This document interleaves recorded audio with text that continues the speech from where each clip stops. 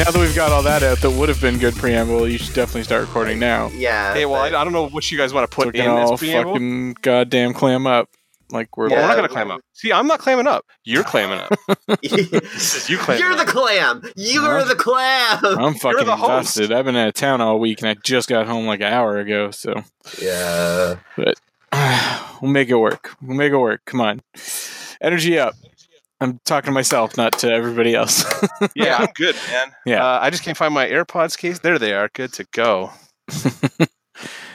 Mark, are you ever gonna go back to your fucking house? No, apparently I just live here again. It fucking sucks. No, I'm supposed to go. I'm going back tomorrow, I think. So. Okay, nice. Yeah. All right. Well, let's go ahead and get things going then. Welcome back, listeners, to Dance Robot Dance. This is our 166th episode. I am Tim. I will be hosting this evening as we do a conclusion to something we first talked about fucking 2 years ago. And with me, I have Mark. Hey, guys. What's going on? Tim, also, are you going to be able to stay awake for all of this? I feel like we're going to have like a dad performance here where Tim falls asleep during the conversation. No, I'll be good. I'll be good. Once I'm like engaged in this and talking, I will be awake. Right. And we have Paul from South Korea, where it is not late at night. It is the middle of the fucking day.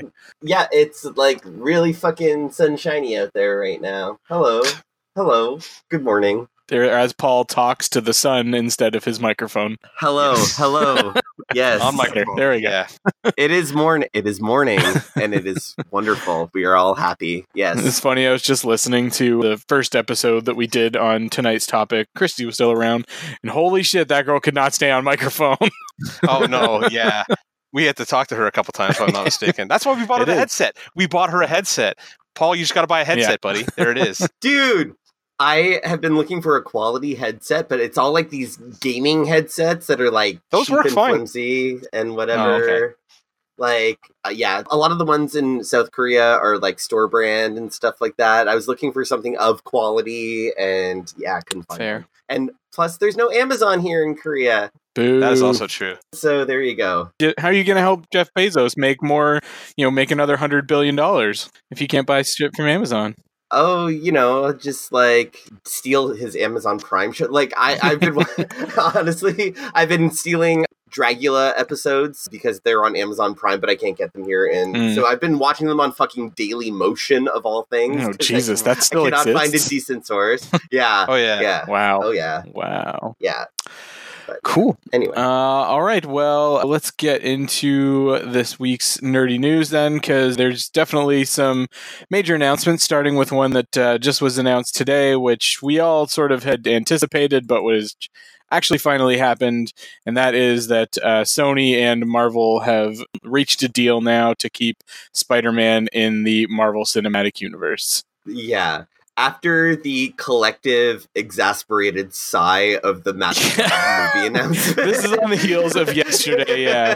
There being an announcement that they were developing on top of all this other shit that they're working on, like the Silk movie, more Venom movies, the Morbius movie, that they're working on a fucking movie on like fucking D-list Marvel Spider-Man character Madam Web from like the 90s. Anybody that watched that 90s Spider-Man animated series will remember Madam Web from that. And oh god, fuck, that is like seriously scraping the bottom of the barrel. I mean, it's good. My thing is here, like, the lesson I'm learning from the meat of the episode and the Sony story this week is that in some cases, bullying on social media is fine, as long as you are bullying a bully, or it's fucking Sony. Like, that's basically what I'm taking away from this week's happenings. So, there you go. I don't understand Sony's mentality about most of the characters in the Spider-Verse are only good because they are adjacent to Spider-Man, and giving them solo movies doesn't make any fucking sense. Like, Madam Web is like this weird, annoying, like, future-seeing, like... It's like shitty Spider-Verse version of, like, Doctor Strange, basically. Basically, like, she's just kind of there to, like, do plot things. Yeah. She just kind of like moves silly plot things around, usually in regards to like multiverse shit. And like, you don't build a story around that with your where she's your Yeah. main character. Like, what the? Why are they Yeah. doing this? Why? I don't need to know how, well, because they want to tell you how she became Madam Web. Oh, yay. Yay. I can't wait for 9 origin stories about 9 characters I do not give a shit exactly. about. I can't wait. And probably who a bunch of origin stories should revolve around Spider-Man. Yeah. But, I mean, I guess at this point, this deal does sound like he will be in some of those movies, even if they are just cameos. Yeah. So, They're basically just going to share him, it sounds like, which, okay, what the fuck ever. If that's what we got to do, that's what we got to do. honestly, it's like you could just ignore the Sony movies then. You know what I mean? Like, fine.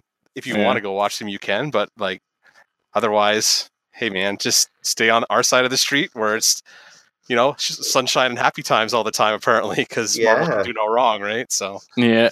So ultimately, what the announcement from Kevin Feige said was that basically that the deal that they've reached, we don't know the exact terms of it, but is that they will get to make at least a third Spider-Man movie with Tom Holland, and that he will continue to be able to appear in other MCU franchises and films and stuff like that going forward. Which, again, we all kind of knew that Sony was going to cave on this eventually, or that they were going to work something out eventually, because otherwise it was just fucking idiotic move to just fucking basically throw a bunch of cash down for both of them down the Yeah. fucking drain. And But the announcement was ambiguous enough to indicate that maybe some of the Spider-Verse characters might, besides Spider-Man, might also transfer over to the MCU if they want them.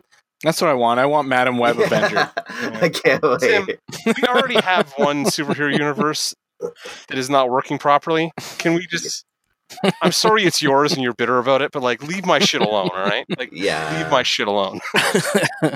I would be okay with, like, Tom Hardy Venom crossing the street if he was going to be in a good movie, or, like, Felicia Hardy. I love Black Cat. Love me some Black Cat. End of list, though. Like, seriously. I think Norman Yeah. Osborn as a protagonist, a little bit more universe-wide, just helps him be a better Spider-Man villain overall, too. Like, if the Avengers realize Yeah. he's out there and being weird and doing shit, it also makes him a bigger threat for Spider-Man overall as his, in theory, Mhm. biggest enemy.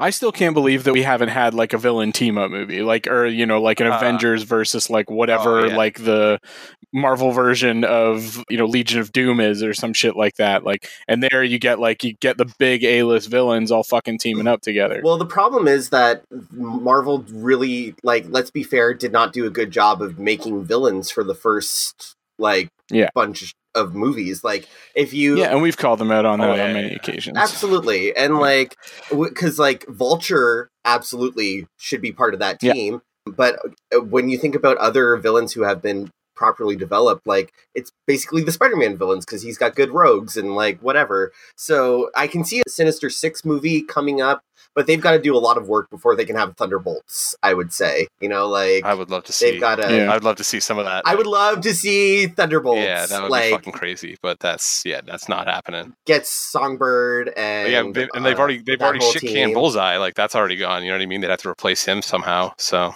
and he was a Yeah. big part. That was a good fucking version of And he was a Bullseye. big part of that arc too. Like the arc we're talking Yeah. about, like the Diodato, like Warren Ellis kind of, and then afterwards arc. So Oh yeah, that was Yeah. a cool arc.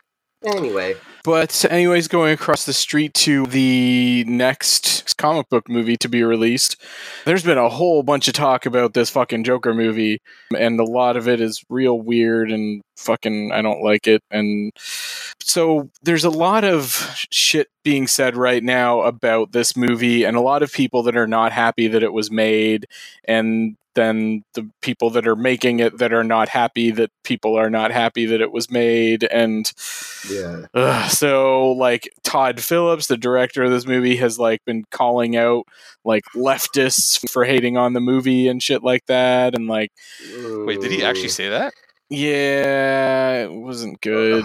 And no, okay. and basically him and Joaquin Phoenix now are saying like, because there is blowback on it. There's people that are probably rightfully concerned that it may try and sympathize a shitty villain character, a character that is not that the character is shitty, but that it's a fucking evil character. Yeah.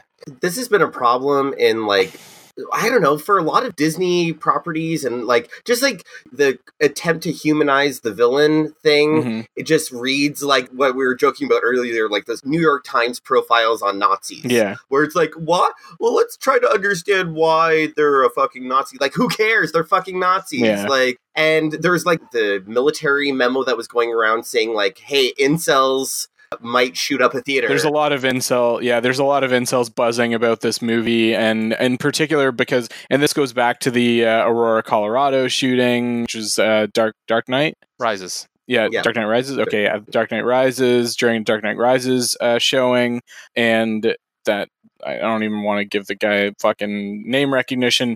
I don't even remember his name. But he did like go into that theater like with like hair dyed green or pink or something like that, and so there was definitely some resonance there. And there's those Aurora survivors are also saying like, hey, maybe you shouldn't make this movie, and so there's back and forth there as well. And there's also shit. I don't know. Yeah, I just don't understand why the filmmaker would. Why wouldn't he just say, hey, this might be a legitimate concern, but we weren't trying to sympathize, instead of being like, well, fuck the leftists. Like, it's just kind of exactly. like... These are not good looks and not good responses on any stretch. And so like Paul said, now there's this memo that's been going around saying like to military people, like, you should, if you go to see this movie, you should be careful because there is some word coming down from the intelligence community that the shitty corners of the internet where the fucking incels congregate are, talking about like potentially having some violence at some of these screenings and that kind of thing. And then if there's one good thing that comes out of this story is that they don't use scare quotes for incels anymore. Like they have been recognized as a extremist group, terroristic threat. Yeah.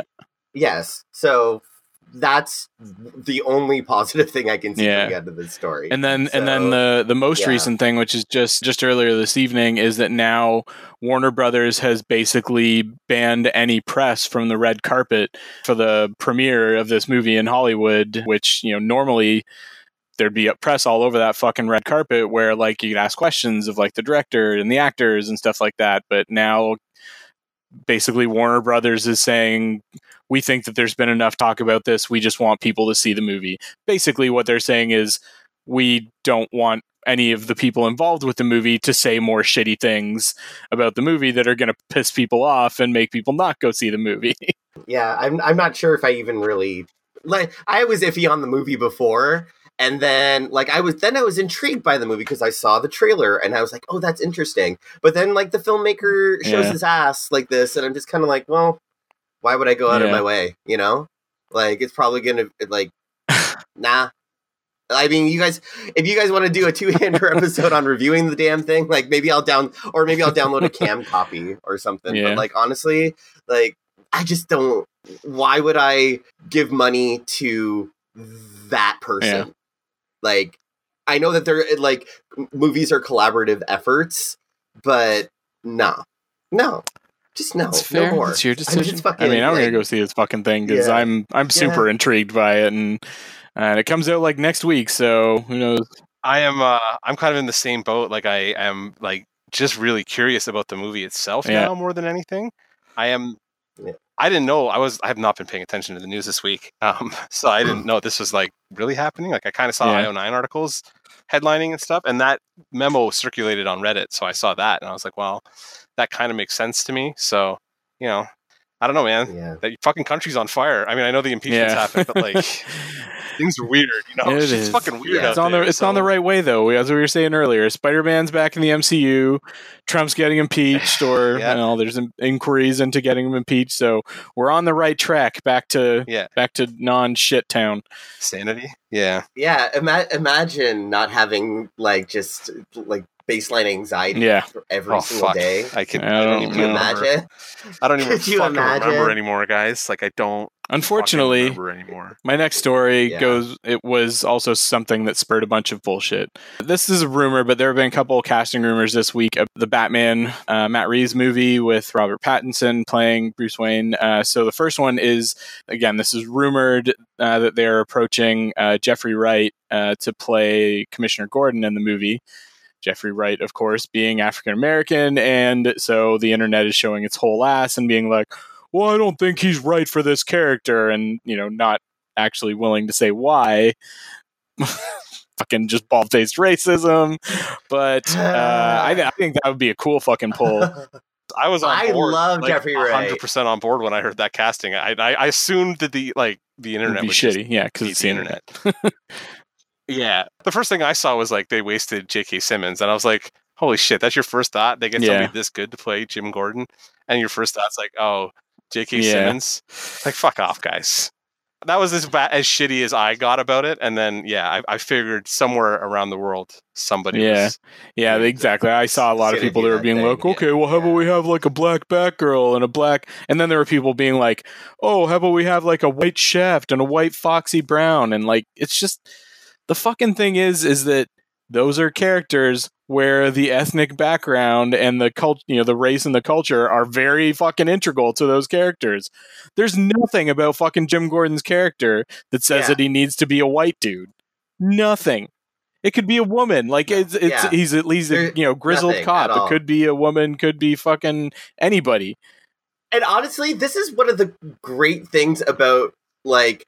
The correction of Hollywood whitewashing is that, like, to be fair, white people haven't had to have, like, those really super distinct cultural markers, so they can easily be replaced by actors of color, and it doesn't make that much of a fucking difference, unless, like, they're wearing a fucking kilt or all the time, or, like, I don't know, like, what other white person things are there? Like, we eat a lot of mayonnaise, or, like, I don't know, like... fucking, I don't know, whatever. The point is, like... Yeah, that's the thing. Is West, like... How much caffeine have you had this morning? What? How much caffeine have you had this morning? You're very animated. Okay, I've had, like, a very full pot of coffee this morning, okay? But, like, unless... Sounds like... Yeah, like, no, I'm with you. Like, North American white culture is, like, just so vanilla and boring, and it's all, like, pulled from other fucking cultures anyways, and so unless they are casting Nazis, as black people, exactly, like, I don't know, exactly, or like somebody where like they have like a particular European heritage or something like that is important to the character, like that they're of Irish descent or something like that, something along those lines, or British descent or whatever, or there's some like Southern ass fucking bumpkin racist or some shit. Like, but some random white dude from a generic Middle Eastern or like Northeastern city or something like that is not race of that character is in no way sacred. Yeah, absolutely. 100%. Like, I don't know. I still don't understand why this is a thing that people complain about, except for, racism. There's a good argument, and you can go find it on Fat Man on Batman that Mark Bernardin makes about Batman. Like, Bruce Wayne should be white because of, like, privilege? Yeah, basically privilege. Like, that's basically what his argument is. Like, he should be a white man because it doesn't it really doesn't make sense because it's because a black dude couldn't get away with that. It's the old money thing, right? It's that, like, he feels responsible not just for the city, but because it's like his heritage. There isn't a black man who is in the city, basically, like that. You know what I mean? Oh, yeah. Right? So it's like basically like that's his take, not mine. So like go talk to him. But like I kind of thought about it and I'm like, that actually tracks for me too. So like I don't think Batman has to be white, but I think Bruce Wayne. Yeah, but I mean look at cities like Chicago or Atlanta who have had like, very well off black entrepreneurs and mayors and politicians and stuff like that. I think we're getting to the point now, maybe even like 20 years ago or something like that. Maybe it would have been harder to believe, but I think in this day and age, we're getting to the point where that's not particularly unbelievable. Yeah, they might even feel more responsible because like there's the stereotype of like black crime and like the justice system forcing minorities into criminal lifestyles based on, like financial inequality. Like that might make sense that Black Batman would want to help correct that, that being... I can see that. Some racial guilt or something like that, maybe? Or racial justice. That way it's not like a white man's burden kind of story, but like... I think that's essentially Mark Bernardin's kind of argument, is that because it's such an old money thing, where it's like he's there from colonial times. Like there wasn't a lot of like black colonial, city running, Wayne's, Wayne-esque kind of fortune owners kind of thing. So that's his main point, I think. Sorry, I didn't want to belabor the whole thing. No. But then there is another bit of casting rumors about that, and that is that Jonah Hill is being discussed to play a villain in that movie. And the movie's already been rumored to feature Penguin, and that would be kind of a natural casting decision, I would think. But there's not really any actual news to who he might be considered to be playing. So I heard Riddler also, so I don't know. Yeah, I can maybe see that as well. I think Penguin is a more interesting villain, so I hope it's Penguin. But because I think Riddler is just bargain basement Joker. Yeah, most of the time. Yeah, and Penguin is one that we haven't seen in a longer time as well. So since the DeVito days. Yeah, not really done accurately or like properly ever. I like the DeVito. Fuck no. I like DeVito the DeVito Penguin. Oh god, you guys are so wrong. I'm sorry. We'll do the episode one day. I know we've been talking about this for a long time, but we need to do Batman and Batman movies. Returns. Yeah, it's just gonna be me raving about Michelle Pfeiffer the entire time. That too, yeah. Love her cat. We're gonna be raving about. So we're all gonna be raving about Michelle Pfeiffer for extravagantly different reasons, I would assume. But well, I'm going to be raving about her next month when she's in Maleficent 2. But I saw that. That's interesting casting too. So cool. That's my birthday movie, so I'm going to go see that with my friends. Yeah, there you go. Yeah, can't wait. See. Going back under the Disney umbrella, there's an announcement a couple days ago that Kevin Feige, who is sort of the architect of the Marvel Cinematic Universe, is going to be working on a Star Wars movie. No idea which Star Wars movie, no idea if it's anything to do with the Rian Johnson ones or the Benioff and Weiss movies that are in development, or if it's something else entirely, but just that he is going to be involved in it. And then they're sort of on the heels of that, Brie Larson posted a picture on Instagram basically of her in like a Jedi robe with a lightsaber, and now the internet is real pissed off and then thinking that like Brie Larson is going to have something to do with this movie or with some Star Wars movie, because Brie Larson just is like fucking trolling all those incels, and it's so great. It's love her. I love her. I've loved Brie Larson for a long time. Like, I loved her on the United States of Terra. I've loved her in Scott Pilgrim, like, as Envy Adams. She was so good.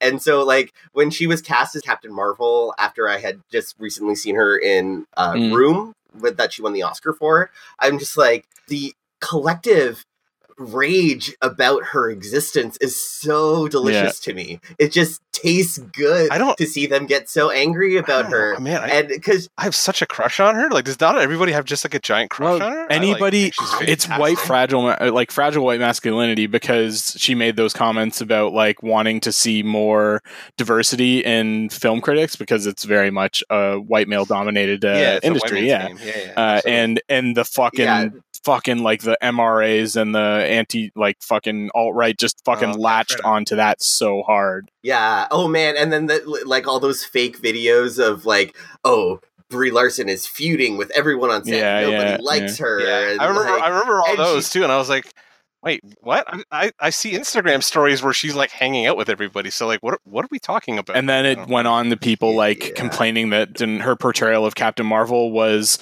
not like overly feminine. It was not, this sort of what we've come to think of as like a female comic book character, which is like this woman in like fucking skin tights and showing off all of her, wearing like high heels on, like fucking Catwoman or some shit, and people are like, wait a minute, she's wearing practical uniform and not always wearing lipstick.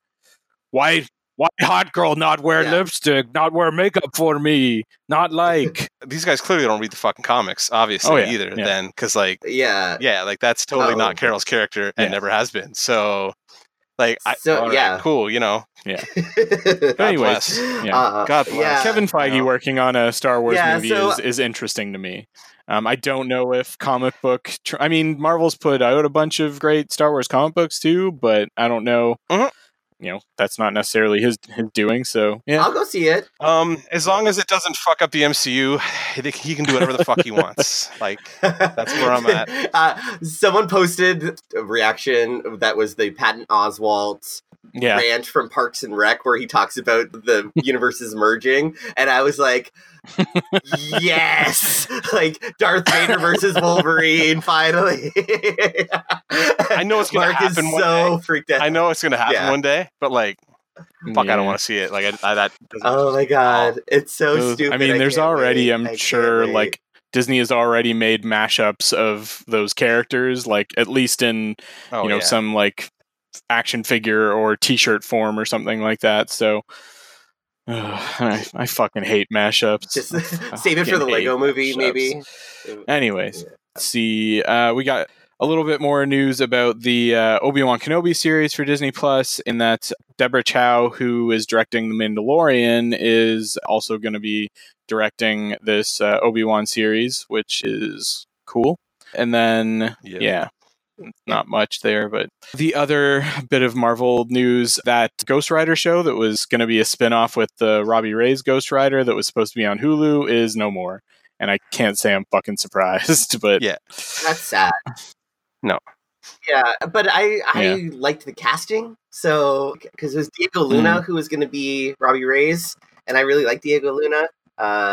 So that makes me a little bit sad, but otherwise, like, I mean, there's a glut. That consolidation is going to start happening. I think. Like, I think of a lot of the ones that are like the ones that are on Freeform, like Hulu and Runaways. Yeah, Runaways Yeah. is Hulu, and then yeah. Runaways is Hulu, and then Yeah, Cloak and Dagger is Freeform. I think those are going to start really going away in the next couple years and being all thrown. Like, Yeah. everything's just going to be MCU, like right under the Marvel Cinematic Studio, kind of like Marvel Studios label, and you'll see all that Marvel Ooh. Television shit just go away.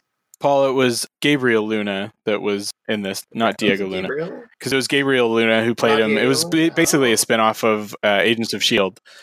So it was the same guy that was going It was, to yeah. that was Oh, Gabriel okay. Luna who played him on Oh, Agents damn. of S.H.I.E.L.D. My bad. Again, because I've stopped watching Agents of S.H.I.E.L.D. a really long time ago. Yeah. So there you go. But that's okay. So, all right. But I'm It could have been a cool because series. it could have been a cool series, but like I really want Daredevil back. So Yeah. I just, like, Yeah. anyway. Let's see. The Emmys were last Sunday, and there was some bits and pieces of like genre stuff. Game of Thrones did win Best Drama Series for its final season.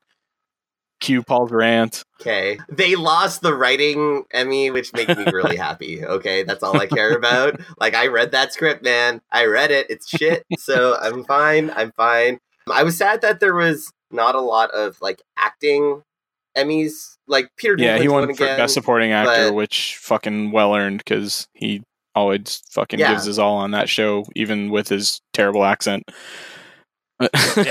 Yeah. Black Mirror Bandersnatch won Best TV Movie, which is tough to call a movie because it's interactive, but whatever.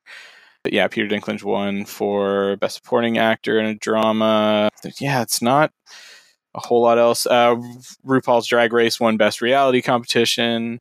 Yeah, RuPaul. I love it. It is the best reality show on TV and possibly the best show on TV, period. So, like, I don't bring it up very much because you guys, like, have never seen it, so whatever. But, like, You bring it up literally enough. is... Yeah, that's Yeah. true. You bring it up a lot. It's literally the show that I put on in the background most of the time, like when I'm just like, I need something to do. I was happy that Phoebe Waller-Bridge won for Fleabag. That show's I've heard really good things about it. I amazing. need to watch that. And Julie Comer from Killing Eve also won, and Killing Eve is a really fun show to watch if you're like into police procedurals, but like with a twist. This time it's lesbian serial killer kind of stuff.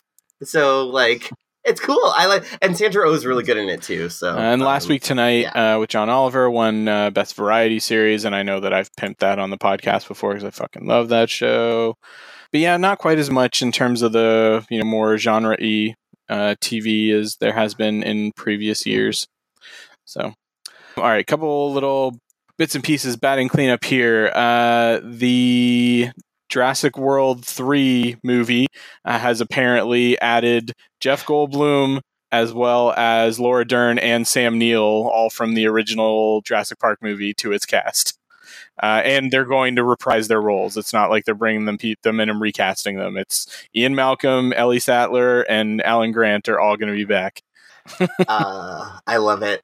I love it. I love that both Jeff Goldblum and Laura Dern have both recently had a bit of a career renaissance, with Jeff Goldblum being, in the MCU and Laura Dern and just got Jeff Goldblum. Yeah, just being Jeff Goldblum. Just being Jeff Goldblum. Also, And then Laura Dern being Admiral Holt, though, as well. And Admiral Holt, and being in Big Little Lies, and being like the best part of that show easily.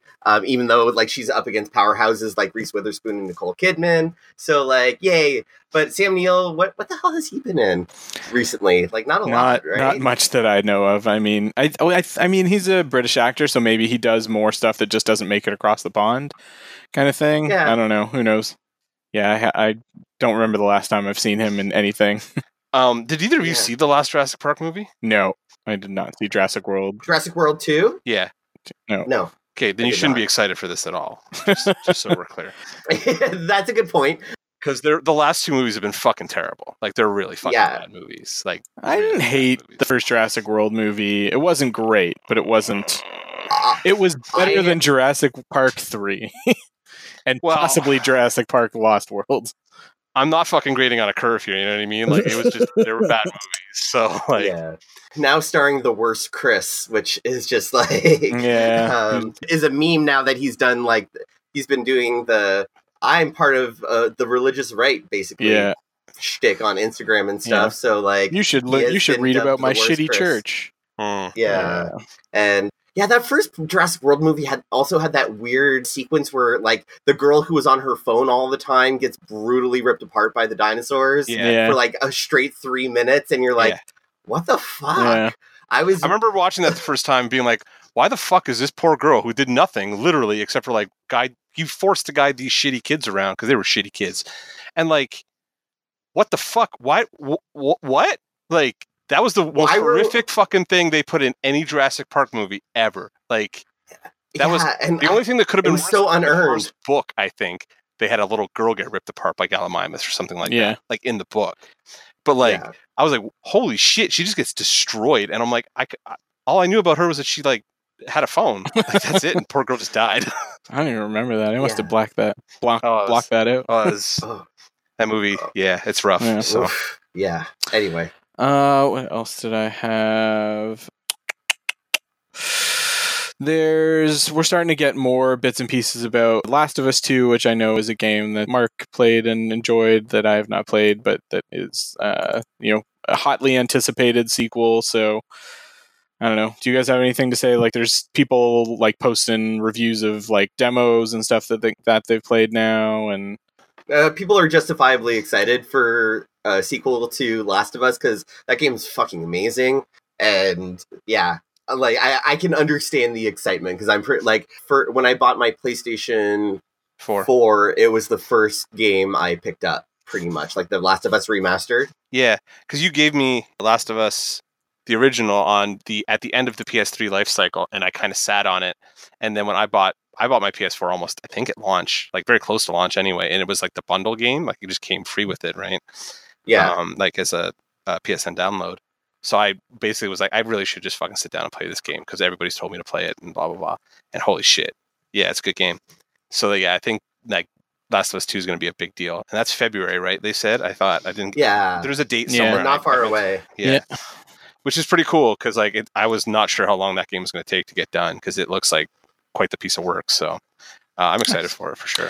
The very last bit I had is a little bit of sad news. So for any Star Trek Deep Space Nine fans, Aaron Eisenberg, who played Nog, Quark's son, Quark's nephew on Deep Space Nine, he passed away earlier this week at the age of 50, so not too old, but he had like basically chronic kidney issues his entire life, which was why he was a smaller person in stature, and probably why he was which is one of the reasons he was probably cast as Nog to begin with. So, but definitely sad. And he was, I guess, pretty active in the fan community surrounding Star Trek and Deep Space Nine and everything as well. So, yeah, he had a podcast that was going on with somebody else that I had bookmarked to start listening to when this news broke. And then I've met him a couple times. He comes to cons all the time. He's a pretty regular convention guy. Like you'll see him just signing pictures and talking to people because he just kind of loves it. Like he was a Trekkie coming in, so and he stuck with it. So he's a really nice guy,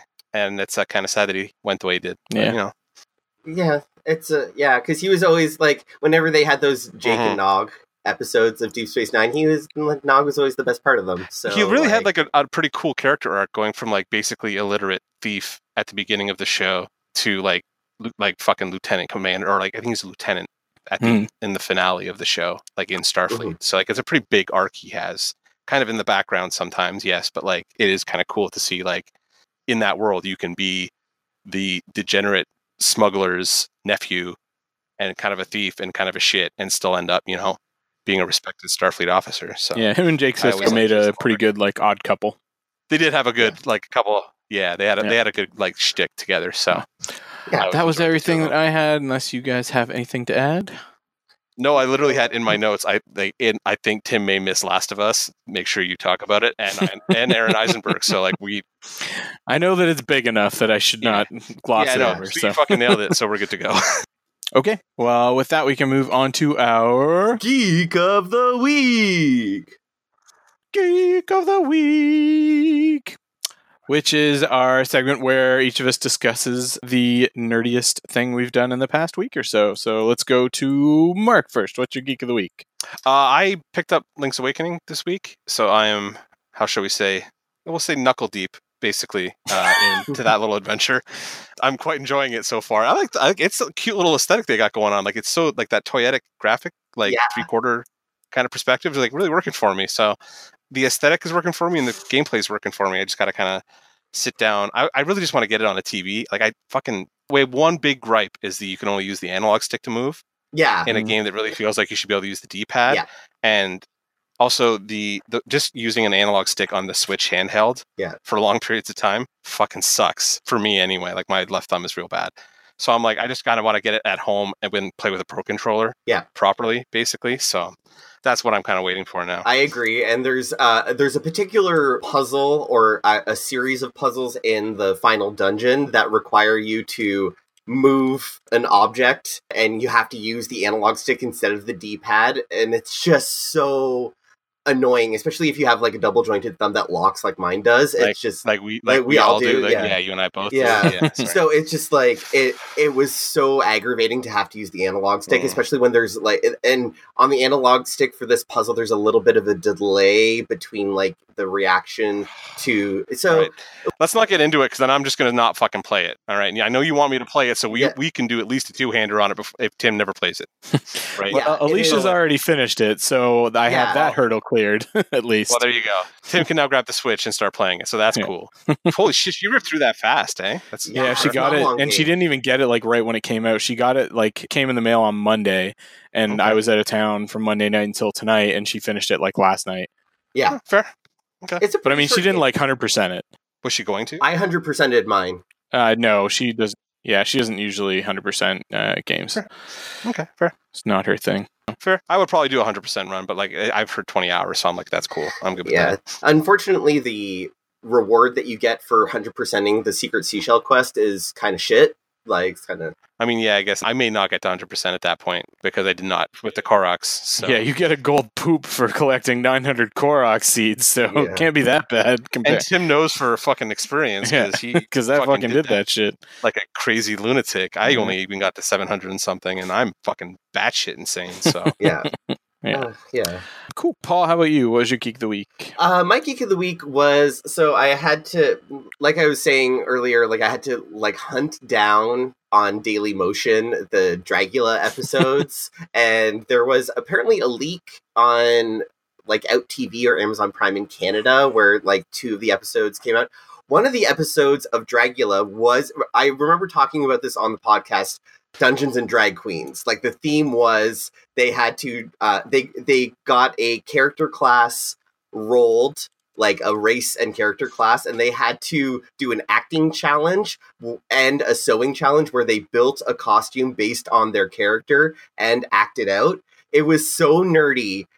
while still being super drag, but so awesome. It was like one of my favorite episodes of TV of all time. Like, it was just so good. So yeah, Dragula was my geek of the week because I fucking nerded out. I think I rewatched that episode like 3 times just because I enjoyed it so much. And the looks were really good too. Like, they put together some pretty awesome looks. So yeah. Nice.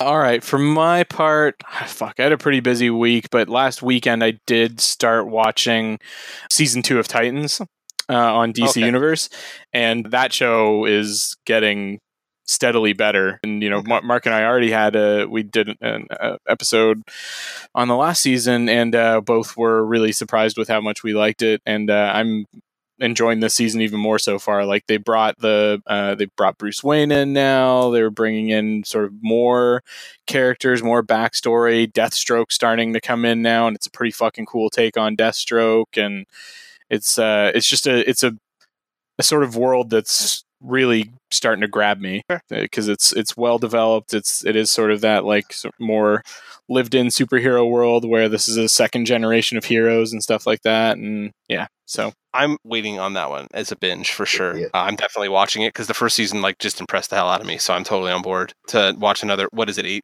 8-10 episodes? Something like that. Yeah. Yeah, totally on board for that. That's like the perfect length for that kind of show for me. Yeah. I'm in. Speaking of Titans, like, I've been showing my kids Teen Titans Go on Netflix, and don't do that. Well, I've been showing because like there are these fucking hilarious gags about Robin. He got his license revoked because he crashed the Batmobile and stuff like that. Like, there's these like little, you don't actually see Batman at all in the series, but he gets referenced all the time in reference to Robin, and like a cereal that they eat is called Bat-O's and stuff like that. It's just those like weird in continuity gags make me laugh a lot. So like Teen Titans Go it's a good kids show. It's actually pretty funny. Our, I guess, pseudo nephew, like John's son, was a big Teen Titans Go fan, and I remember at the time kind of groaning the way Tim did.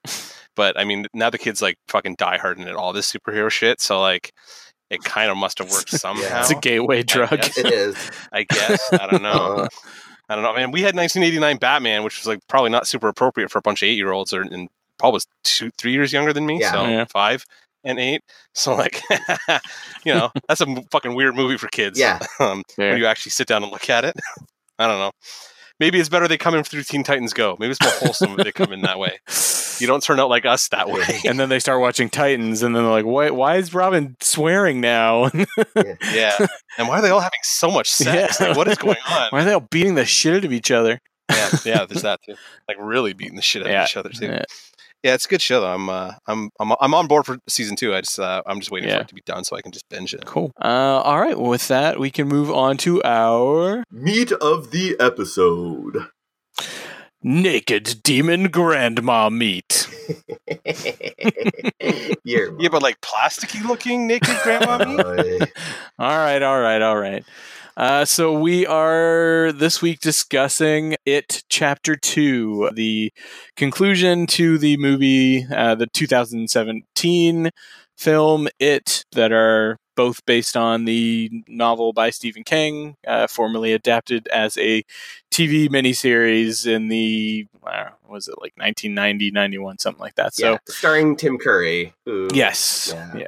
So it's going to be interesting because the first time that we reviewed this was, I checked, I think it's like episode 62. Christy obviously still around at that point, and we sort of did a comparison of the miniseries to the first, or sort of the first half of the miniseries, I guess, to the first half of this adaptation. But this time we've got Paul now instead of Christy, and I don't think any of us have watched that miniseries since then. So, nope. But I did go back and listen to our episode on that, and man, I was hard on that first movie, and I think things are going to switch around here, so it's going to be kind of interesting to see where this goes this time around. I went back and just listened to, like, I just kind of flipped through the episode. I didn't want to take the time. I can't listen to myself that far back. Man, the editing's bad on those episodes. It's fucking rough. Sorry. And I was like fast forwarding through it, and I was like, man, Tim fucking hated that first movie. Like, I came out real on board with that first movie. And you came out fucking kind of hating it. Yeah, I had a number of major issues with it. Yeah. So now I'm watching this one, and I'm like, man, the tables have fucking turned. Like, the tables have Does fucking seem that turned. way. So Yeah. let's get right into it. Let's start off with just sort of overall general impressions, what you thought, sort of top level kind of stuff. So, Paul, let's go to you first. What did you think about it, Chapter 2? It was long, boring, and not scary. Like, there was just like I watched the first chapter of it on a plane coming back to Canada to visit home. Yes. And the only time I've come home to visit from Korea, the one time. And even on that tiny little fucking airplane screen, I enjoyed the shit out of it, Chapter 1, so much that I watched it again when I got home, and I was like, oh yeah, this actually really is good, and it's really well shot. And I would say that it, Chapter 2, looks pretty good cinematography wise, but like the effects are terrible about halfway through the movie, and it just sucks the horror out of almost every single scene. And the acting from two of the characters is fine. Like Jessica Chastain as Bev, really good, and Bill Hader, amazing. And but I feel like they're in a different movie almost, like, or at least like Bill Hader's performance deserves something better or different or something. But overall, this was like the longest fucking 3 hours I've had in a long time. So that's my initial takeaway from it. Fair enough. Mark, you? I'm just trying to lighten the mood. I'll go fuck myself. May have been worth the price of admission alone, but I'm still a little salty, so we're going to keep going here.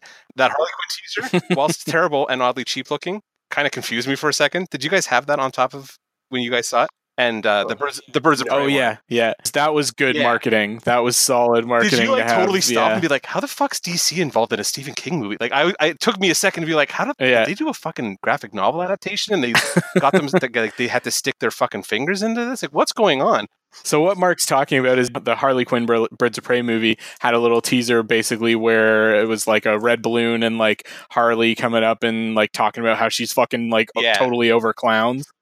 And I was like, that's a good pull. Like, well done, DC. Like, that was a good pull. And then like what comes after, I'm like, that looked kind of weirdly like a CW episode, like just action from a CW show. And I was like, I don't know why we did that. And then it was basically done. So I was like, okay, cool. I'm on board. Like, I want to see Birds of Prey, but it just felt really strange. So that's not my actual opening thoughts. Although me being really hung up on that should probably tell you how I thought about the actual movie. Because fucking oof. Like, just whew, boys. What's the tone supposed to be? I don't really know. It was all over the place. I'll agree with that. It was jump back and forth between horror and comedy constantly. How can a movie this fucking stuffed to the gills with plot also be this fucking languidly paced and then unevenly paced? And why is this fucking 3 hours long? Holy shit. This either should have been 30 to 45 minutes shorter, or it should have been a Netflix miniseries. Actually, I like that idea a lot. They should have just not done Stranger Things and just done this as a Netflix miniseries and called it a fucking day. Because after surviving Stranger Things season 2 and 3, I'm still real salty. Also, Finn Wolfhard, go through puberty in private. I'm sorry, dude. Well, they digitally de-aged him on this too, apparently, which is weird. Yeah, it looked real weird. Yeah. And he was already kind of like gawky. It was whatever they did to him made him look. I was like, every time I saw him, I was like, oh, all right, we can't do this. I can't do this. Yeah. But again, he should thank God that Bill Hader took on his adult role, because fucking nobody's going to remember how bad he was, because Bill Hader fucking crushed this. The best thing I can say about this movie, Bill Hader just came out swinging because apparently nobody else decided to. So good on him. Yeah. And my last big thing, Jessica Chastain is a fucking goddess, and I love her. That's it. I'm out. That's my opening thoughts about this movie. Oh, also, holy shit, why was it 3 hours long? Holy fucking shit, it was too long. Yeah, I agree. It drug on towards the end for me, for sure, in sort of the second half. Like, I don't know if I would say like it need to be like 45 minutes shorter, but for me, like at least like 15-20 minutes shorter I could have done with, and I think that it would have paced a lot better. I feel like you could have, like, the middle, sorry, you know what, You're still doing your opening thoughts. You go ahead. I think that chapter 2 was weaker than chapter 1 overall. Then again, in retrospect, I think I was probably a little harsher than I necessarily should have been on chapter 1. Yeah, now looking at chapter 2. Yeah. But I think that, I mean, the source material goes that way as well. Like, even, and we can jump ahead to this, Stephen King like fucking pokes fun at himself in this movie, in his fucking cameo, that the ending of the story of the book is kind of a fucking mess. And, you know, they're adapting it, and they did maybe the best that they kind of could with what they were given, but I think in terms of ending it, I guess, actually, like, I didn't actually think about that in my long list of problems with the movie. Like, the actual ending, I was like, I guess it was fine because the fucking movie finally fucking ended. Yeah. 3 hours, guys. Weird 3 hours. Adaptational choices, though, like where in the first chapter the adaptation was solid, and the second, maybe it was just that they had less to work with in terms of what was adaptable that you could successfully adapt into a movie. But like, man, the worst things about the book, actually, they seem to excise some of the best things. There was no running a train on Beverly, though. So there's that. Still 3 fucking hours, boys. It's still 3 hours. I don't know, man. Yeah. But yeah, I mean, I didn't get what you guys got in terms of like being displeased with the effects, and I'm wondering if that might be, we saw this in like one of the like VIP theaters, like reclining seats and everything, but it's not like a huge IMAX screen or anything like that.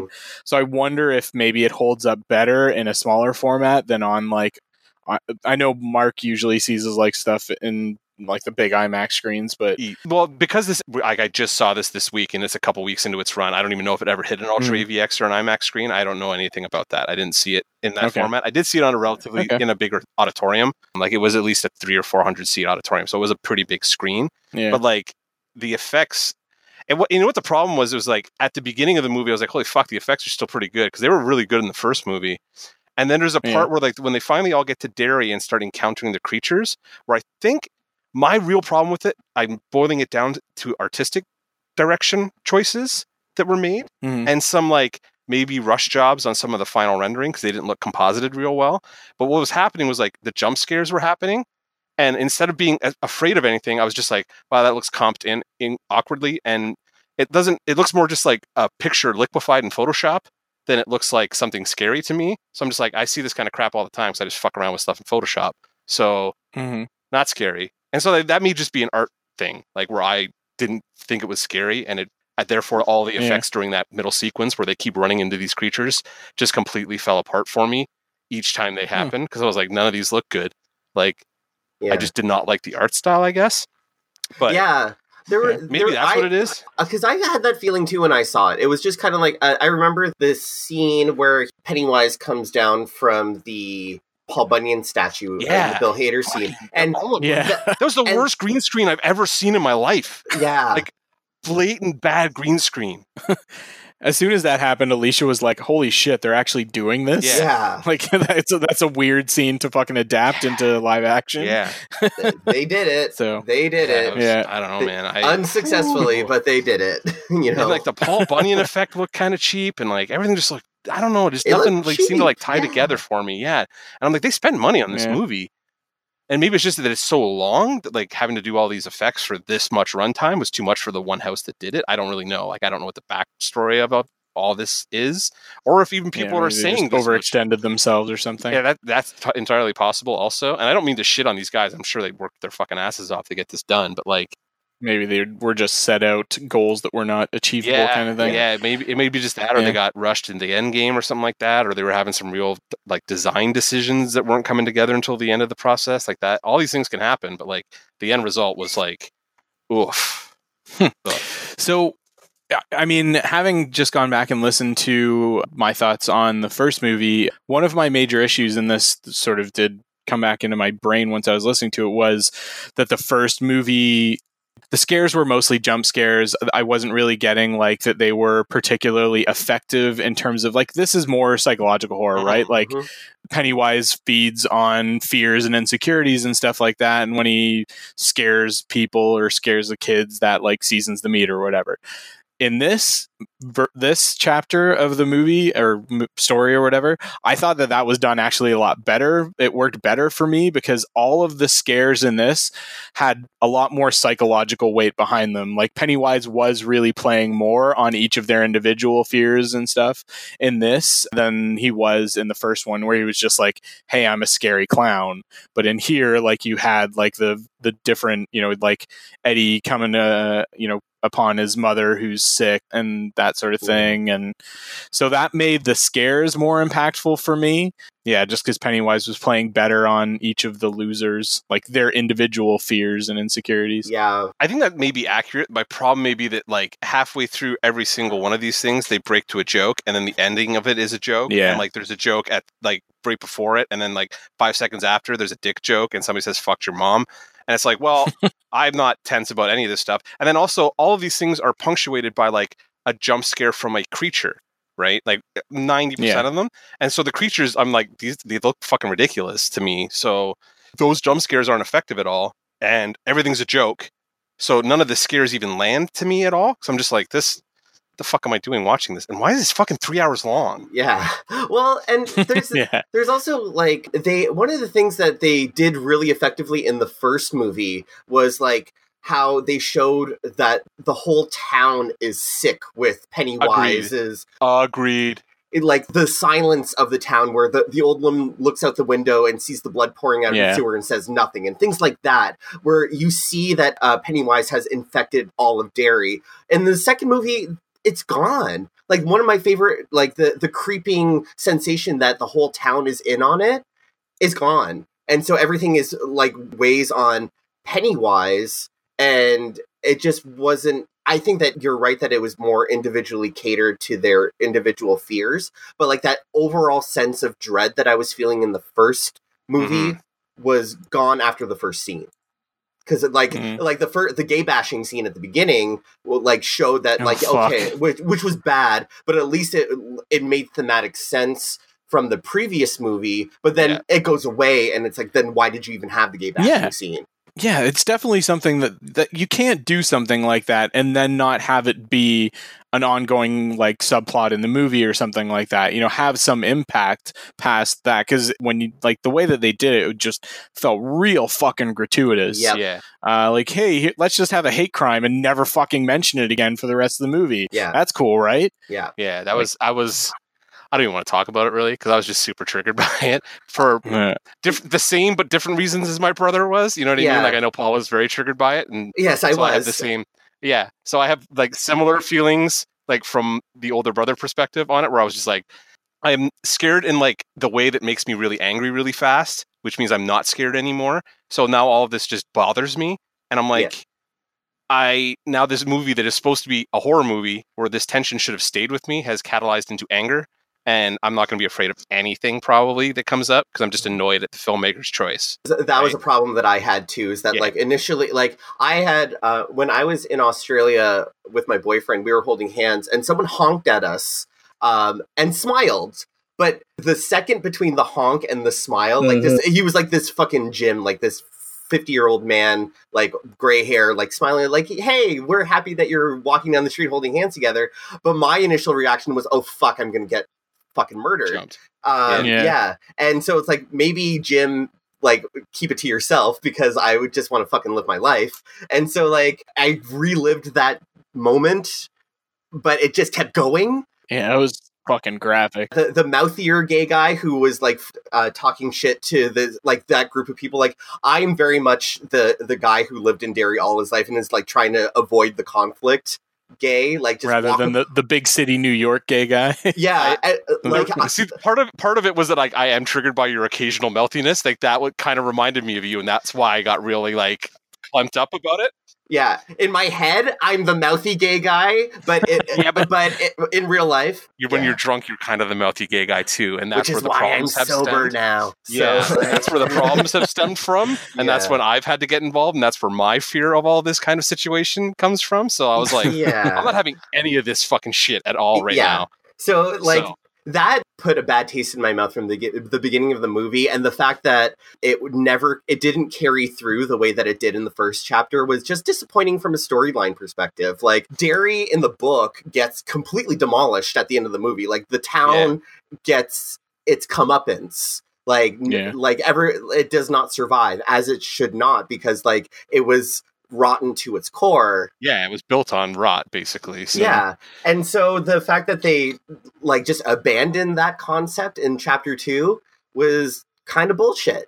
It was just it was a weird adaptational choice, where in the first chapter it was such a good choice. Yeah, I was going to say, especially when they crushed it in the first one and should have played it out, and they would have made this. It would have made this movie a lot better than it was. More satisfying to me. Yeah. Overall. Yeah. The one thing I did like with how they handled Derry was that they played like the whole small town in decline idea well, where like everybody's moved away and like there's, it's kind of a dying town already. So I think they maybe played a little bit of those sort of sentiments just in a different way, in more of like a 21st century way where everybody's moving out of small town America and into the big cities and that kind of thing. Mm-hmm. So I see that. It's just that, again, there was no payoff for it. Yeah. Yeah, I can see that. Like, because like it has a payoff in terms of the characters moving away and having to like reconverge in Derry, but then again, it just kind of like never goes somewhere.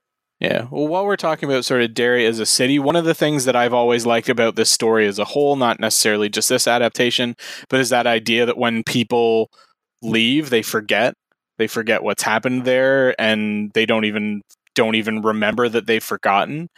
They just go on with their lives kind of thing. And I liked how they played that in this version, where I think they played the losers sort of recalling what happened in Derry pretty believably, like Bill getting his stutter back, like fucking Richie just puking as soon as he recalls it and that sort of thing. Like those little moments I thought were pretty effective.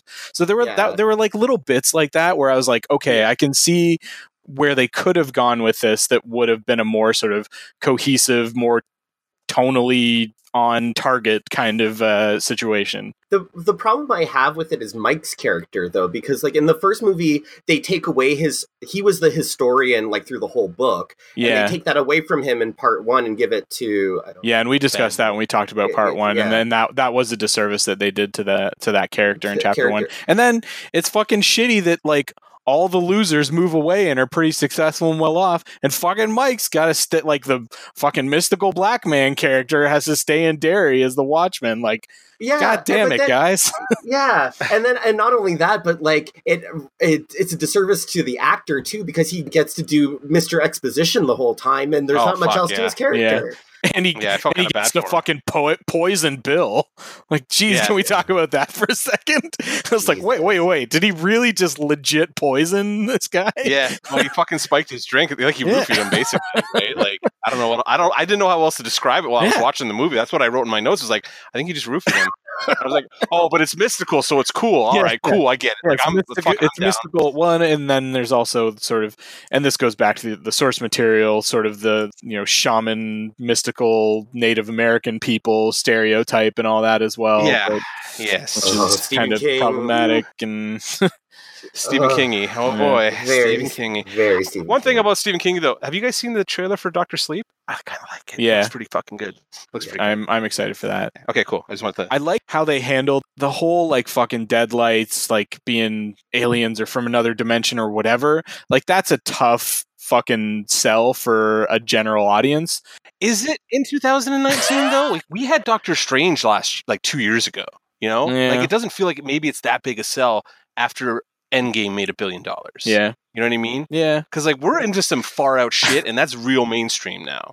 I get where you're coming from, but at the same time, like, we are in a weird world now. Yeah. The way that they introduced that by like doing it through this fucking like peyote vision or whatever kind of thing, like a little weird. It was weird, but I thought that it was effective, like without alienating the audience too much. Like, they weren't gonna show like a flashback of like it was more. It was like more no giant turtle or whatever. Yeah, it was, and it was. Yeah, there was no giant turtle. With the fucking Pennywise or it wasn't like the spurned lover of an intergalactic turtle, interdimensional fucking turtle being or some shit.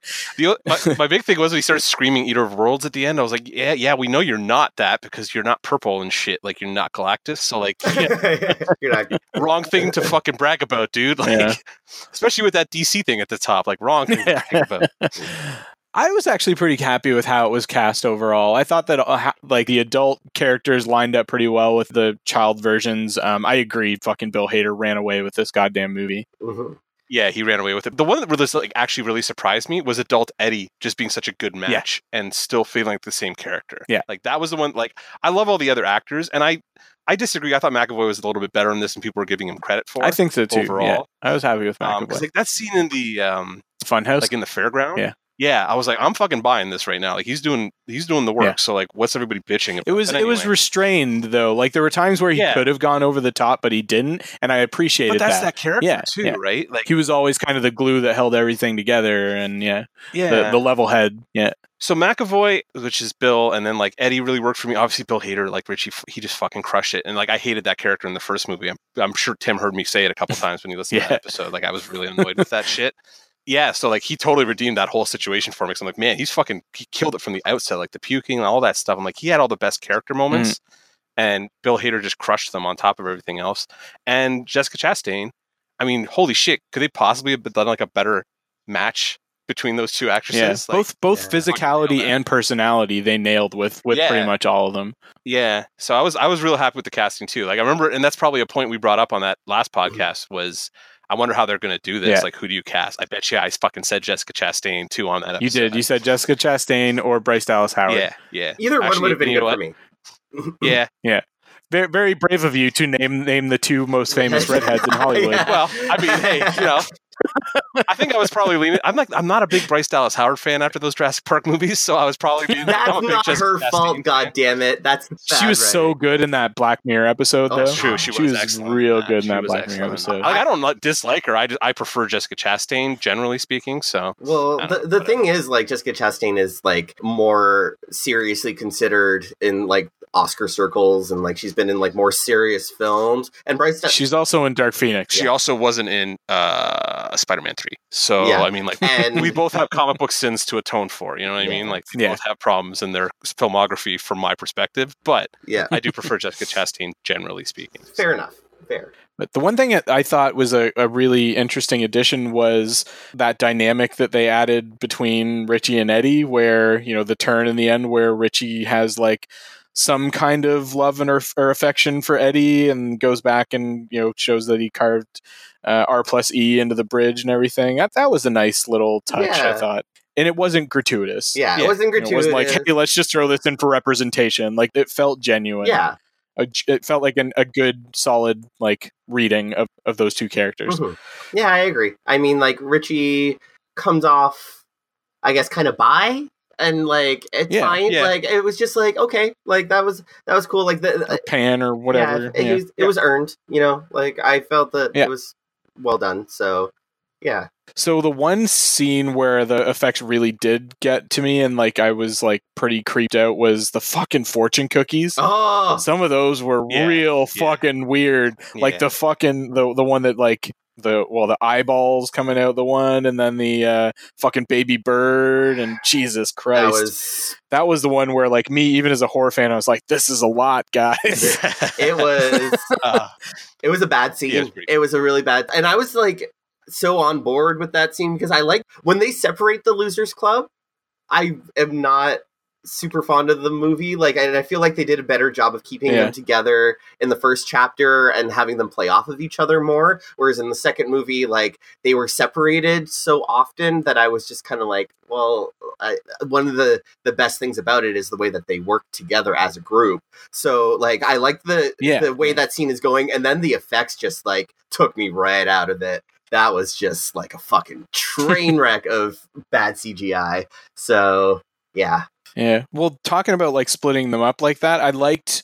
So they played that sort of. I think that was in part for writing and for story, right? They were trying to show that like when they're apart, they're not as strong, but like That's one of the things I like about this story as well, is that the losers succeed in spite of their character flaws because they're all there for each other. They support each other. They work together. They're not out there like trying to change each other or like be like, you need to do better at this to be a better person. It's like, this is who you are. I accept you for that. Like, everybody's got their shit. Everybody's got their fears and their insecurities. But as long as we're there together, you know, we can beat this space spider. Space spider. Yeah, what a space spider clown thing. Sure. That's a trope I'm really over, is like you just need to conquer your fears and you'll be fine. It's like, sometimes having fears is okay. Sometimes, you know, having flaws in your character is not the worst thing in the world, kind of thing. Yeah. It's how you deal with those and how your friends like accept those, and that can be important. Yeah. I'm cool with that. Just like to see that message in a better movie is all I'm trying to say. and one that isn't 3 hours fucking long. So yeah, I agree. It was definitely too long. I really like the Stephen King cameo. I thought that was a solid fucking cameo. Watching Stephen King face off against his fucking insert character was pretty fun. Yeah, it was just felt almost too meta, though. Like, it's a little masturbatory. I was like, in a movie this fucking long, are we really? And they dwell on that fucking scene for like, it feels like you're there for a solid 10 minutes, and I'm like, what the fuck? Yeah, are we fucking doing here? Like, yeah, that was a long scene. I'm like, because I don't know, man. I saw it in theaters, and even like talk about it. Yeah, and then I downloaded a cam copy to make sure to like just review and stuff like that. I went through the Stephen King cameo part, and man, it just kept going, and I was skipping through like, oh my god, holy shit! And I guess that's true for like the whole movie, but a lot of the movie. But like, yeah.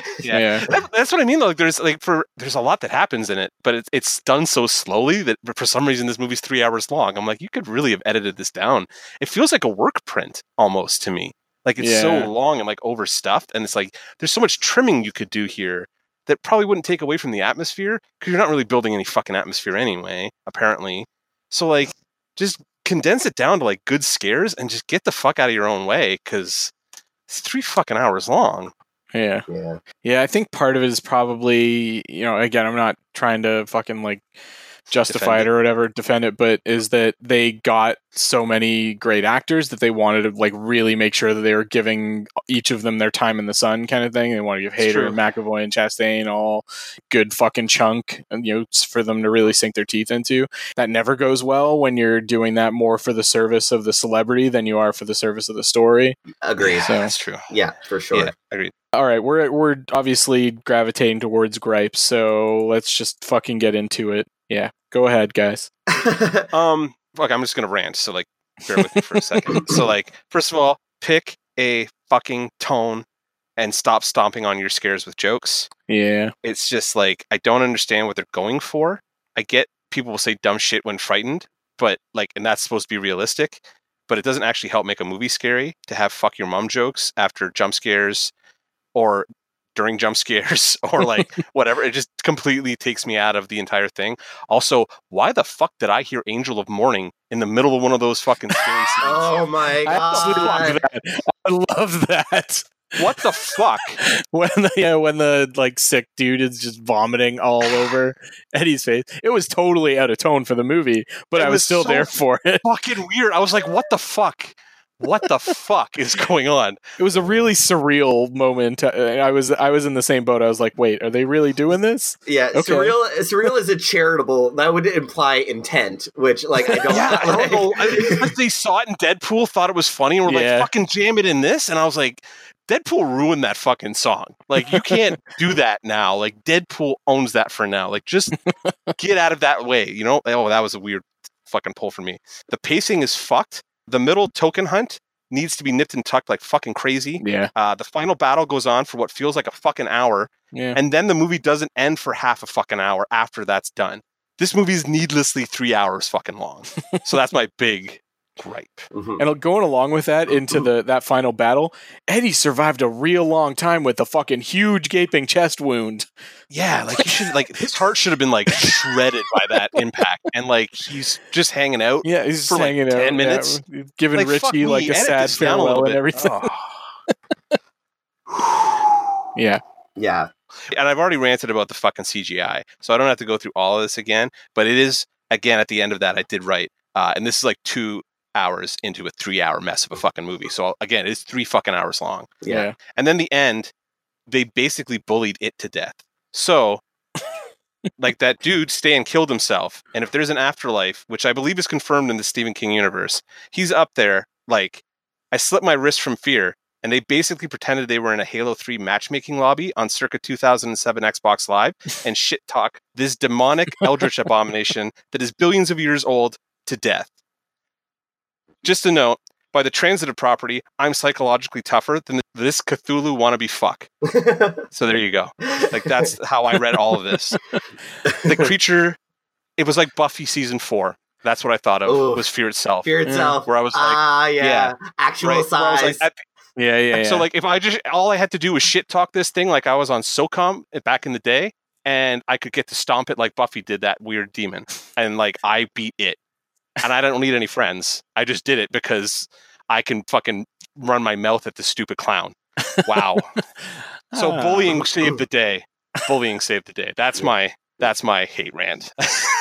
I was okay with that part. Like, I think it's a cool idea that, like, you know, your fears are only, Yeah. you know, are only what you give weight to, kind of thing. And yeah. And like, I get what they were going for with, it's like a psychological battle Yeah. they're having with it and that kind of stuff. Like, they're projecting that at it. Yeah. Also, like, that's supposed to be what it's implied. But basically, they're shit talking it to death. Like, that's what it looks like on the face. Just, like, of if it. you're just looking at the face, Yeah. it's like, wow, they're shit. It's an Xbox fucking. It's Xbox Live. Like a couple years ago, before people got banned for that kind of shit, I remember being called horrific things, and I'm like, yeah, Pennywise is just kind of a bitch about this whole thing because, like, Don't be mean to me, kiddies. yeah, like, man, if he went on Reddit, he would never fucking have made it this long. There's no fucking way. Seriously. You know what I mean? Like, He was Yeah. pretty pitiful by the end too. Like I kind of Yeah. I kind of felt like I felt a little bit bad for Pennywise by the end. I will say Skarsgård was still fucking great in this one. Yeah. Like, he's a little underused, but that scene with the girl with the birthmark, fucking fantastic. Like, really good The scene. only Yeah. good Pennywise scene in the movie. Yeah. Well, I don't know. Like, he's good, but like there's decisions around him that are not happening particularly well. Like, there's like they shouldn't be making so many fucking jokes if he's supposed to be scary. Yeah. So I'm just like, okay, cool. But yeah, those are my big 2 things. Oh, I mean, I've got 9,000 gripes about this fucking movie, Yeah. and I've Well, said all yeah. of them. But I've said all of them now, I think. Yeah. So there we go. Oh, wait. Mortal Kombat 2 is anachronistic to this movie. If it's 1989, that game didn't come up like 1994, so that bothered the shit out of me. Also, who closes an arcade and just leaves the popcorn machine full and like closes the doors and fucking walks away? Like, there was a real that Mortal Kombat 2 machine is probably worth bank, and it's just sitting in there, dairy assholes. Correcting Like, that's what dust. I'm telling you. Yeah. Like, it's probably, you could probably get the EEPROM card out of that thing and make money on eBay with that thing. But no, collecting dust and probably rat shit, because God knows what they're doing to that fucking popcorn. Yeah. Gross. There you go. Weird. Yeah. Quote, one of my favorite RuPaul's Drag Race drag queens making fun of another winner. She makes fun of one of the clownier queens and says, "We all bloat down here." And that should be the tagline for this movie, because it's so That's pretty fucking good. bloated. It Yeah. is like, Yeah. it's just so full of stuff. And like, I just really didn't care about a lot of it, you know? Like, Mhm. I yes, every character kind of got their moment, but like, it could have, every one of those moments probably could have been shorter by a hell of a lot. Yeah. So like, yeah, I have a lot of gripes, but mostly it's just like, there's just too much in this movie, and a lot of it just isn't very good. So like, yeah, man, like, I liked the first chapter so much, I can't help but compare it. Yeah. And like the first chapter, even though it was a little bit on the longer side, it felt more consequential.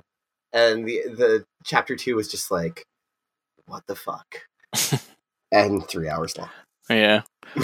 Yeah. I'm carrying over one of my gripes for the first one, which was, I think Skarsgård was a decent Pennywise, but I still think that he could have been more charming in general. Like that scene with the little girl with that one was okay, but just like overall, especially like the scenes where they're flashing back to them as kids, and there's more interaction with Pennywise there. Like he's just like there's no charm to Pennywise, and that is what I appreciate about Tim Curry's depiction of the character. Is like that is a character, or that is a clown that I could see a kid like wanting to go play with, rather than like fucking pants shittingly terrifying Bill Skarsgård Pennywise. Yeah, that's and those flashbacks to when they were kids also just made me long for a better movie. But you know, like it just kind of reminded me, like, wow, I really like that first one. So I did want to say again, cinematography was really good in this, and I thought the way they used the transitions between like there was a couple good cuts where like Bev walks away and then Jessica Chastain is like in the frame as they pull it back and shit. And I was like, oh, these are nice little shots they're doing here. So the way they got to intercut them, and also McAvoy at the end getting to interact with young. I wish I knew the actor's name, but like young Bill and old Bill, basically like having their little face down kind of thing, and then he shoots him in the head. And they shoot each other in the head, I guess. Yeah. Or they shoot themselves. I don't know how the fuck that works. Anyway, like that was a good scene. And you're like, I believe that it's kind of both the same character because it's the same character kind of thing. And it's the same actors and it all kind of worked for me at that point. So I was like, I'm glad they did it that way. That was cool to me. From just like a production standpoint. Overall, I thought that like, yes, it was still too long, but I liked the proportion of flashback to current day was pretty good for me. Overall, like it gave a little bit more context, and we got to see more of what everybody really liked from the first one and everything. So I will say, going back to Pennywise, I think fucking Skarsgård, well, Pennywise looked even creepier without makeup in the scenes where like the apartment scenes with he killed that fucking scene. Like he was terrifying in that scene. So I think that's what I'm kind of basing my like of his performance, that and the little girl scene. Those two scenes, I was like, fuck man, he crushed those two scenes. So. And like he did some goofy shit at the end of the first one I probably bitched about on the last episode. I keep thinking about that. I'm like, I probably bitched about how goofy the end of that movie was. I rewatched it a couple weeks ago thinking I was going to go see it when it came out. And then I saw the reviews and was like, ugh. And then I've been kind of trapped in St. Catharines for like 20 fucking days for some reason. So I haven't really felt like going to the movies because the movie theater situation down here, one note, I fucking hate going to the movies in St. Catharines. There's teenagers talking the whole fucking time. And I was just like, oh, God damn it. And I turned around a couple times and was like, guys, like, all right. And I'm like, man, St. Catharines has gone down fucking hill because those kids just kept talking. I was like, all right. Whatever, fuck it. I'm not getting into a fucking situation for this bunch of fucking savages in this town. Yeah, man. I was like, I'm going back to Toronto. This sucks. So that was a problem. But I don't know. The other major thing that really fucking stuck in my craw was one that I didn't even really register until afterwards. But how the fuck does Bowers survive that fall down the well? He should have been dead 8 ways from fucking Sunday. Oh, yeah. And they just like hand wave it. They're just like, no, he's fine. He ended up arrested and in the asylum. It's like, no, he's fucking dead. His like back and neck are shattered. Yeah. I was trying to think like, he felt really underused to me in the second part. And I'm like, I haven't read the book in ages. I felt like he was a more consequential, kind of long-term consequential character also. Yeah. And I was like, wow, he just kind of like, I mean, he stabbed Eddie and stuff. And that was a weird fucking scene. And I was also pretty badass the way he like, dove at him and shit. I was like, nice play, bud. But right after that, he's basically like he dies in the next scene, right? Like he goes right over to the library and then he gets fucking cracked in the goddamn skull by Bill. And also the joke after that one was pretty fucking good because I was expecting like I don't know what I was expecting there, but like the joke he gave was not what I was expecting, and then he threw up right into the fucking camera for the third fucking time, and I was like, I hate this shit. Stop doing that. But that character, I'm like, what happened to that fucking character? Like it just didn't feel. Like, I remember in the book, it felt more consequential, and I wish I'd read it more recently, because now I'm kind of confused about the whole fucking thing. Fair enough. Anything else? Maybe final thoughts? Give it a score out of 10? I have dumb thoughts, because I actually took notes while I was watching this, so, like, here I have dumb thoughts. Okay. Is this a new segment, Mark's Dumb Notes? Yeah, for sure. Why do we not get to see Ben murder Bev's shitty husband at some point? If we're going to do a 3-hour fucking cut of this movie, Karma Houdini is this movie, basically, right? Like, he punches her in the fucking face and whatever, and then, like, we never see him again. So, like, he's just out there. And I remember in the book, he, like, goes and accosts one of her friends or some shit like that while he's trying to get there and, like, goes to Derry. But, like, They didn't do that in this movie, obviously. So he just kind of punches fucking Jessica Chastain in the face and then just disappears from the movie. I was like, that's weird. Yeah, I could put my Angel of Mourning bit in here because I was like, what? I did have a really awful note after making note of what happened in the other scene. Me and Pennywise had the same reaction to Jessica Chastain, except he ejaculated water and corpses. Was my joke. Sorry. Oof. Yeah. Oof. Right? Sorry. The spider head was better in The Thing. And it would also look grosser in that. And I believed it more because it was a practical effect. So maybe think about that. And that kid that died in the funhouse mirror had the shittiest last 24 hours of any kid ever. His comedian who fucking yells at him, right? He gets grabbed in the street by some fucking lunatic and told to leave fucking town, right? And then the same fucking dude chases him into a goddamn funhouse, and then he gets eaten by a fucking demon clown. Worst 24 hours all time. That kid's the hero of this movie. This movie also 5 out of 10. I'm done. Yeah, that poor fucking kid, and then Richie offers him a fucking a picture. What a picture? Do you want a picture? No, I'm good. Fuck. I felt bad for that kid at the end. I was like, fuck, that kid just like, he's the one who took the most shit in this movie. Like, fuck everybody else. He took a lot of shit. And then died. And he didn't do anything except for live in the wrong fucking house. So and going back to that, like, it's just sort of stupid shit around it too. Like, think about, like, they come back after all this whole fucking ordeal. Eddie's dead. Did they take Eddie's body back or what? Well, no, because they left it there, right? Like, okay, so now Eddie's fucking missing. Eddie's just missing. Yeah, he's and fucking Eddie killed fucking Bowers, so Richie killed him. Actually, Richie kills Bowers. So there's like a corpse and a fucking missing person that they have to deal with now upon going back to Derry. And that's kind of at the end of the book. They're like Derry basically caves in on itself, so there's no ramifications. But you're basically led to believe here that like Derry just kind of continues to go on as a shitty main town. There's no consequences for this corpse and this missing person. There's 2 deaths that happen, right? And it's like, so these what it really looks like is that these like 5 or 6 people came to town, killed a couple people, and then fucked off again. Right? Yeah. Just for some reason, all these people came back. But the kids stopped disappearing, so I guess it's okay. No, but that's the thing. He got all the kids, didn't he? Like, they were saying, like, he's almost done by the time he got that kid in the funhouse. Because I remember him talking to the kid and be like, it's almost over. We got to do it now, or it's like another 27 years. And like they were into a rush situation. So I'm like, he's basically done. Yeah. So there's all these murders have already happened. They didn't actually stop any murders except the next sequence of murders from happening. So like, all right, cool. But man, that fucking kid died horribly, you know? And I can't imagine anybody else's deaths were any more fucking pleasant. So good job, losers. Maybe you should have moved a little faster. Indeed. Yeah, there was a whole lot of like that will they won't they kind of shit too, right? Like where it was like Richie kept being like fuck this, I'm leaving, and then like oh wait, I'm staying. That whole middle section was just all of them doing that. I was like fuck, just fucking make it, then just fucking go. Just go. Yeah. Like I don't fucking care anymore. Just go. This movie's 3 fucking hours long. Just go. Sorry. Paul, your final thoughts and your score? My final thoughts are that like it's one of those movies where, like, I was just, from the jump, I was not pleased with the movie, and then I had to sit through 3 hours of it. I was like, fuck. I was kind of the same boat, brother. Yeah, so, like, my goodwill dwindled almost immediately and never returned. There was no recovery. Like, Bill Hader's performance got me through the movie, but that did not redeem the movie by any stretch of the imagination. So I give this movie a 4 out of 10. Yeah, I think this movie was a failure that had some good stuff in it. That like, but overall it was just like, and especially compared to Chapter 1, which I would have given an 8 or a 9 out of 10. Was. Yeah, I feel like I did too. So we didn't give ratings back then, didn't we? Huh. Or at least we didn't on that. Well, let's be honest. Christy was hosting that episode, so it was like all over the fucking place. Yeah, fair. That's fair.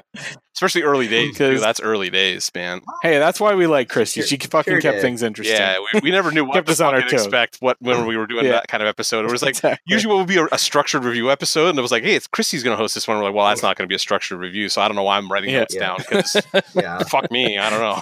It was always Christy's fun. gonna throw us some weird fucking curveball Yeah. question. Oh, and yeah. We're gonna sit there for like 3 minutes trying to figure out how to answer it awkwardly in silence.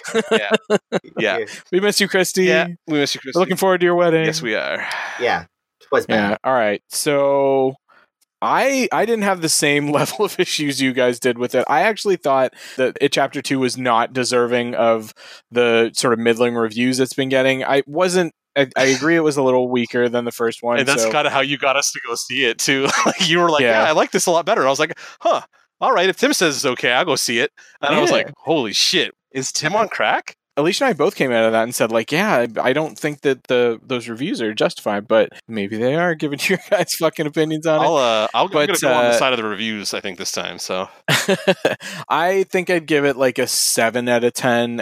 Yes, there's issues with it. Yes, it's overly long, but I was really happy with the way that it was cast overall. And my gripes with it were not so major that they like significantly detracted for me. nice. All right, well, with that, we can move on to our final, sadly stingless segment, Geek Cred, where we just each make a recommendation for something we dig that we think that some of you might dig as well. So, Mark, I have a you recommendation. look like you have something to say. I do. What's your recommendation? My What's recommendation your geek cred? is that you guys make a fucking sting, because that's how the stings happen, is you guys just make them.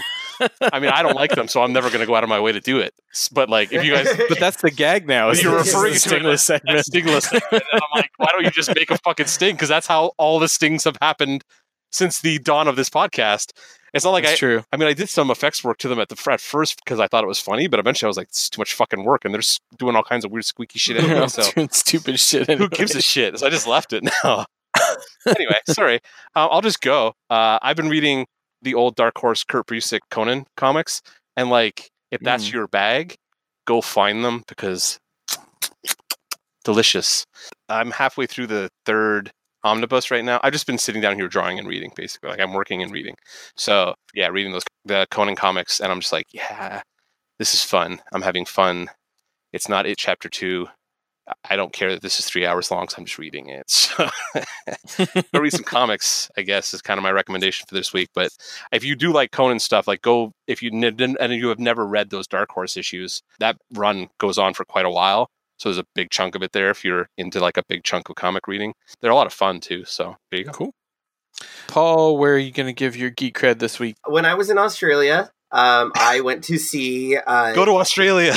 yeah, if you can afford it. No, I went to see the Downton Abbey movie because I was a big fan of the series as it was playing, and I went back and went back to some of my favorite Downton Abbey episodes, and I'm like, you know what? In spite of the fact that this is very much a pro-monarchy, somewhat conservative show, it's still really well acted, and it's a really, I think it's a good show. So try Downton Abbey. If you like period dramas, like, give it a try. It is corny as shit a lot of the time, and it like veers into soap opera a lot, and that's part of its charm if you're into that sort of thing. Yeah. If See, you're Mark's doing, we were just talking about Christy, and I'm doing visual bits where I'm like kind of nodding in agreement to all of his cons to this. So I'm like, I've watched a couple episodes of it, and I'm like, this is not, no, okay. Yeah, it's not You know my what? thing either. It's not my thing, sorry. Yeah, it does veer into like some corny shit, but it's well acted, and I really like it. Maggie Smith like chews the shit out of the Maggie scenery, Smith though. Yeah, Is I'll give her the that. best reason to watch the show, because as the Dowager Countess, she is a delight in every scene that she's in. She's just fucking shading the shit out of everybody. I have a mild tangent that's related to Downton Abbey because I didn't know this movie had come out, right? So I went to the movie theater in my hometown, which is down like at the other end of fucking town. So I kind of had to navigate and hang out for a minute. And I watched a movie come out that looked like was completely populated by about 55 to 75-year-old women. Completely populated, right? And so I'm sitting in my car reading Reddit because I've got like a couple minutes, so I'm vaping and blah, blah, blah, listening to music before I go into the theater. Like, I watch these ladies come out, and I finally go in, and I get in line for the fucking concession stand, and there's 30 of exactly the same age bracket women. And I'm like, what the fuck? Is it senior day? Because I'm like, it's Wednesday or some shit like that when I went and saw this. Super confused, right? Finally, I get to the concession stand. I'm like, what? Why? Dude, why are there so many old fucking ladies here? What's going on? And he's like, oh, Downton Abbey came out like last Friday. I was like, oh, there it is. It all makes sense all of a sudden. All the pieces came fall into together. place. Yeah. I was like, all right, I got it. All right, I'm 100% on board now. So there you go. When we saw it, we saw a matinee. Oh my God, it must have been gray hair as far as it was all gray hair. Yeah, it was for sure. Yeah. 2 gay dudes. Yeah. 2 gay dudes. Yeah. To this movie's benefit, one of the other stars of the movie is Imelda Staunton. So this is the reuniting of Professor McGonagall and Dolores Umbridge on screen, but where the roles are reversed. Oh, another thing we don't care a very about. Christie-centric episode. Yeah, it's like a very Christie... like, there's a lot of Christie-isms coming up right now. You leave the performances of Maggie Smith and Imelda Staunton alone. God damn it. I love Maggie Smith, but Downton Abbey... I don't know. I just thought it was real funny because I was super confused. Like, why are all these old ladies at the movie theater? Like, that was so weird. But hey, man, Downton Abbey.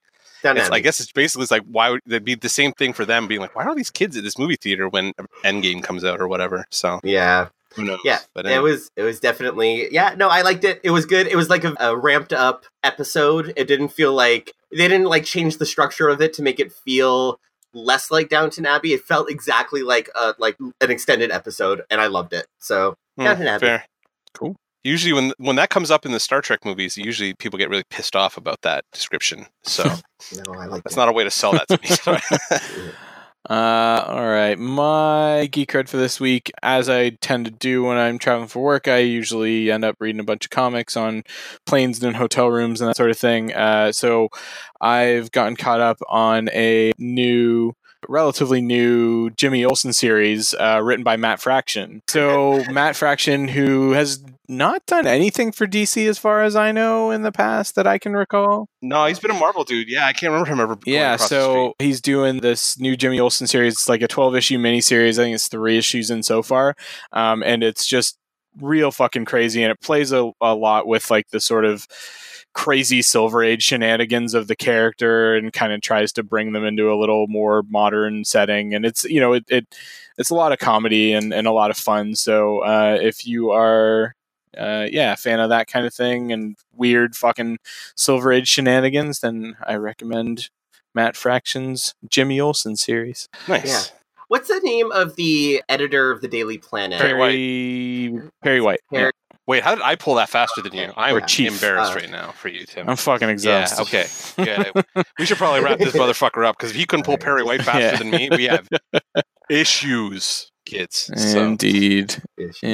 So, all right. Well, with that, we can finish up this week's episode. So thank you, everybody, for listening.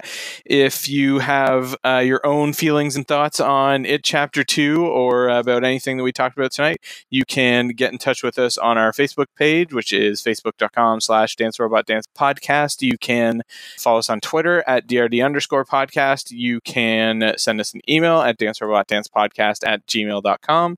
If you are not already, you can subscribe to the podcast on Google Podcasts, Apple Podcasts, Stitcher, Spotify. Apparently there's a slight issue with our Spotify feed right now, but we're working on getting that fixed. But yeah, with that, we will say goodnight. Say goodnight, Paul, or good afternoon, Paul.